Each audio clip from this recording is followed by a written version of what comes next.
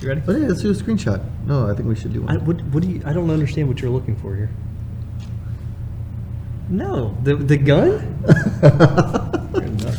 All right, ready?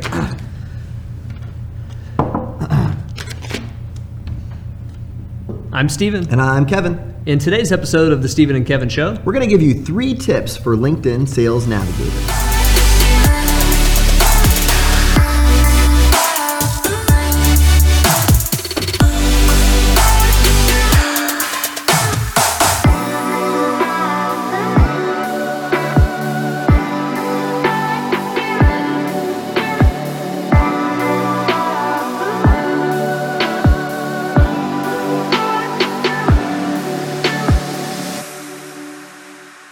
Welcome back, everybody, to episode number 83 of the Steven and Kevin Show. Today we're talking about 3 tips, maybe a few more, for LinkedIn Sales Navigator. Yeah, LinkedIn Sales Navigator can be a little tricky, right? It's a great service, but when you click on it, it pulls up a new browser window. It's like a totally different website, and I can't tell you how many financial advisors that we work with or coach who call us and say, like, hey, I need a little bit more training on Sales Navigator. And rightfully so, because it can be a bit confusing. Yeah, it feels like a different network. And let's first address, who is this for? Who should use Sales Navigator versus using the free version of LinkedIn? The serious LinkedIn prospector, right? I mean, if you're using the free version of LinkedIn and you start running into certain hurdles like the commercial search limit, where you're running searches on LinkedIn and then all of a sudden it says, hey, you basically used up your searches this month, that could be a point where you say, you know what, it's time to upgrade. Yeah, LinkedIn in general, they want to know if you're using the tool for sales, if you're using the tools as a recruiter, they think you should pay for it. Yep. And it's hard to argue that. So they hide some of their better features behind a paywall. And thankfully, it's not that much money. I was checking just before the call today just to refresh my memory of what this goes for. If you go month to month, it's like $80 a month. If you pay for a year at a time, it's $65 a month, which in the grand scheme of things, for a very powerful marketing platform, not too bad. Yeah, we run a service, right? Social media outsourcing service where advisors let us run their social media accounts. And if we are running a LinkedIn messenger campaign where we're connecting and messaging prospects, we insist that our advisors upgrade to Sales Navigator. Yeah, there's no choice because you need the advanced capabilities and you need the ability to make enough searches to get this kind of project done. That's right. So let's think about it this way. LinkedIn, different network than it was a few years ago. It's more vibrant. There are more people there. They're more targetable than they once were. So we're big on LinkedIn right now. And we think almost everybody, if you're going to use it heavily, ought to upgrade to the Sales Navigator. You don't do that because of the branding aspect of it, because it puts the premium moniker by your name. Nobody cares about that. You do it because it's practical and it helps you prospect more often on there. So let's get into some tips. We're going to give you 3 tips. And the first tip we're going to give you is to market your best relationships as leads. This is a little misleading, right? When you log into Sales Navigator, you're going to see an option to tag people as a lead. And traditionally, when you think of the term lead, you think, okay, well, that's only prospects. But when you do this, it gives you the ability to filter your newsfeed by what your leads are posting and what they're putting out there. And you probably just want to instead kind of erase the term lead from your mind and just think top relationships, clients, prospects, centers of influence. I should tag all of them as quote unquote leads. We've moved away from the notion for most financial advisors that you want to have this really narrow, high quality network. Right now, most of the strategies revolve broadening that out a little bit and connecting with a wide range of people in hopes that you can reel some in for new business. The byproduct of that, though, is that you end up with a really broad network. You end up with a lot of people that maybe you don't know very well. And when you go through your newsfeed or you're looking for opportunities, you've muddied the water a little bit. Yes. So in the free version of LinkedIn, a contact is a contact is a contact. There's no way to compartmentalize or group people. And being able to do so is a huge advantage. So what we're looking for, Kevin, so let's say you've got your list of leads, in our case, top relationships. Why do you benefit from having that list segmented? Well, because then I can go in and purposely engage with those people, right? And so, because really we want to give some love back on LinkedIn too. LinkedIn is not just all about posting and messaging. We want to engage and be a part of that online community. So if I mark my best relationships as leads, I can take a look at my newsfeed. Maybe I do it once a week, and I can go in and react or post a meaningful comment and so forth. Now, The other thing about this feature that a lot of people don't realize is that I can mark people as leads who are not necessarily, that I'm not necessarily connected to, right? So let's say that they are truly a lead or a prospect at a particular company. I could mark them as a lead, see what they're posting, and then when I notice something that might be my segue to reach out or to start a conversation or dialogue with them, man, that's gonna just kick off the relationship, that new connection, in a much faster and just more personalized manner. Yeah, it's more timely. So when you're thinking about what you can tell, you can see when they posted new content. You also see when they make changes to their profile, which is particularly relevant when it's somebody that you've added as a lead because you want to do business with them, but you don't know them. Yes. So you see that, let's say, for example, that I'm targeting a certain company in the area, and I mark a number of their executives as leads. I want to go see when there are job changes, when someone comes or goes from the company. Super powerful to see. So we love that feature, save prospects, clients, centers of influence. You might even want to consider some competitors, by the way. I mean, think about this. Like, what if you started saving some of your top competitors in your local market as leads? Then you start seeing what they're posting. Again, you don't have to be connected to them to mark them as a lead. And that's some competitive intelligence. Yeah, it doesn't tell anybody that they're a lead in your network. That's one cool. thing I'll mention as far as the number of saved contacts here, the number of leads you can have, 1,500 is the base level there. So cool. Or the max, you could say. That's a lot of people. Yeah, it's plenty. All right, number 2. So this is the next tip here, is reach out to prospects who've posted in the past 30 days. LinkedIn tends to accumulate a lot of people who just don't use the network as often as other networks.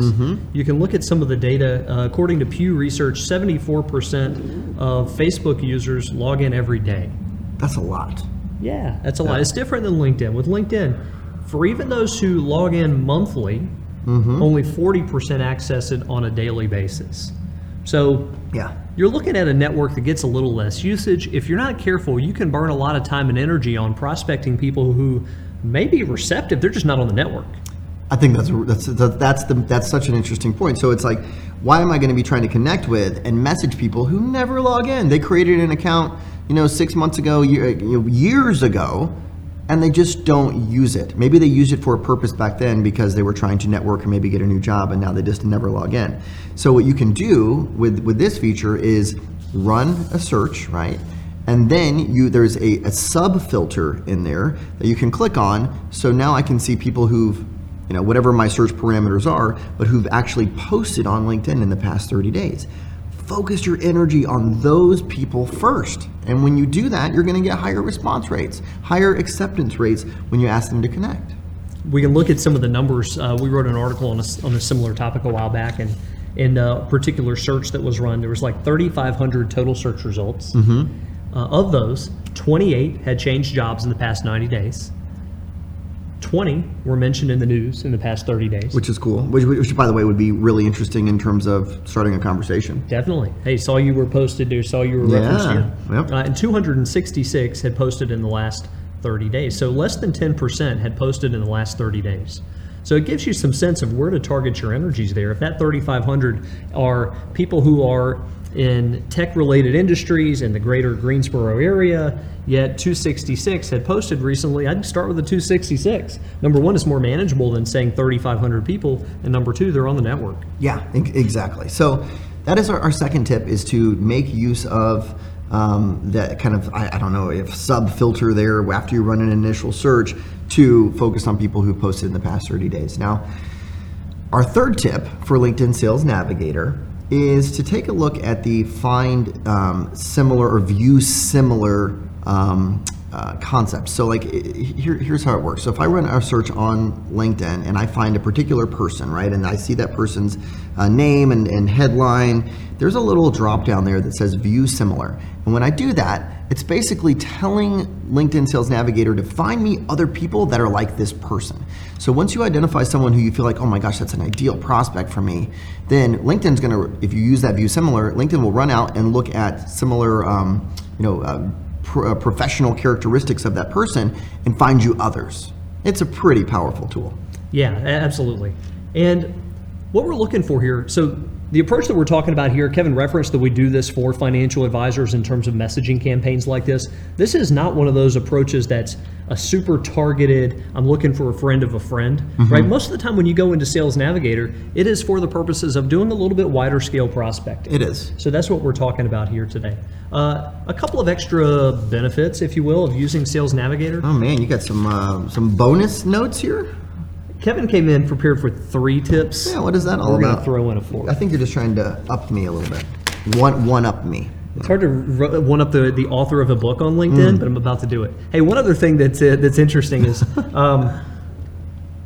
privacy and being anonymous. Right. One of the things that happens when you have a general free account is that you can be anonymous, but it takes away your ability to see who's viewed your profile. And by anonymous, I mean you can go and look at someone's profile without them being tipped off that you looked at their profile. Stalker mode. But at the same time, you can't then in turn see who's looked at your profile unless you've got Sales Navigator. Yeah. Right? So valuable information to know. Yeah, I think that's really neat. And we didn't talk a ton about it, but like when you have people who viewed your profile, there's a reason that they're viewing your profile. I mean, what would you, Stephen, do if someone looked at your profile? Well, it depends on who they are, Yeah. right? If it's a salesperson who's looking at my profile, I ignore it. If it's a competitor, I ignore it. If it's a current client, why are they looking at my profile? I don't know, right? Yeah, I'm a little curious. I'm not going to call them out on it. Maybe they want to refer you Kevin, business. why are you looking at my profile? No, I just might call Kevin and check in. Hey, it's been a little while. How have you been, buddy? Yes, exactly. Right? Yep. And if it's somebody that I don't know who's viewed my profile, I might dig in a little bit. And if they look like a prospect, I might fire off a connection request. Yeah, we're going off a little bit on a tangent here, but we were giving a presentation in San Francisco to a group of advisors, and they all had laptops out available to them, and the presentation was obviously on LinkedIn. And there was an advisor in the group, and I remember him raising his hand. And he said, "Hey, I have someone who looks like a pretty good prospect. Looked at my profile. What do I do?" And we're up there. We're like, "All right, well, ask him to connect." We're like, "Okay, great." So he sent a little personalized invitation to connect. And about an hour later, he raises his hand again. He says, "Hey, so she connected with me. What do I do now?" And I remember us thinking, like, "Oh my gosh, this is live in the moment, and everyone is like focused on this opportunity right now." And we said, "Hey, well, why don't you message her and just say, hey, appreciate the opportunity to connect. You know, love to get to know my connections a little better. You're open to a phone call," or something along those lines. And then he sent it off, and he raised his hand back, and this is towards the end of the presentation now, and he said, "I just got a message back, and she says that her and her husband moved from the East Coast to the West Coast. They're looking for a local financial advisor, and that's why she was looking at my profile, and she's open to meeting." And it couldn't have been any better, right? Like for us, it was like, yes, and it just like was case in point that if someone's looking at your profile, there is a reason, and if it's a prospect or a center of influence, you should be reaching out to them. Yeah, absolutely. And so when you look at LinkedIn Sales Navigator, we gave you some tips on how to use it. The big question as to whether or not this makes sense to you is going to depend on how actively you want to use LinkedIn for growth. Right. If you're going to use it for growth, you don't have a choice. You have to get Sales Navigator, otherwise you're going to be capped out on the number of searches that you can run. So there's not a lot of choice there. Once you bite that off for $80 a month, which is peanuts compared to the value that tool provides, we should be compensated for this from LinkedIn, by the way. I know, but we're not endorsed by LinkedIn or anything along those lines. We just think it's an excellent tool, and we use it even for ourselves when we're reaching out to financial advisors. One other thing, at our upcoming retreat in Charlotte, we're going to have a segment devoted to LinkedIn Sales Navigator. So we're going to dive into the specifics of how to use it. We'd love it if you'd like to join us. So thanks for joining, everybody.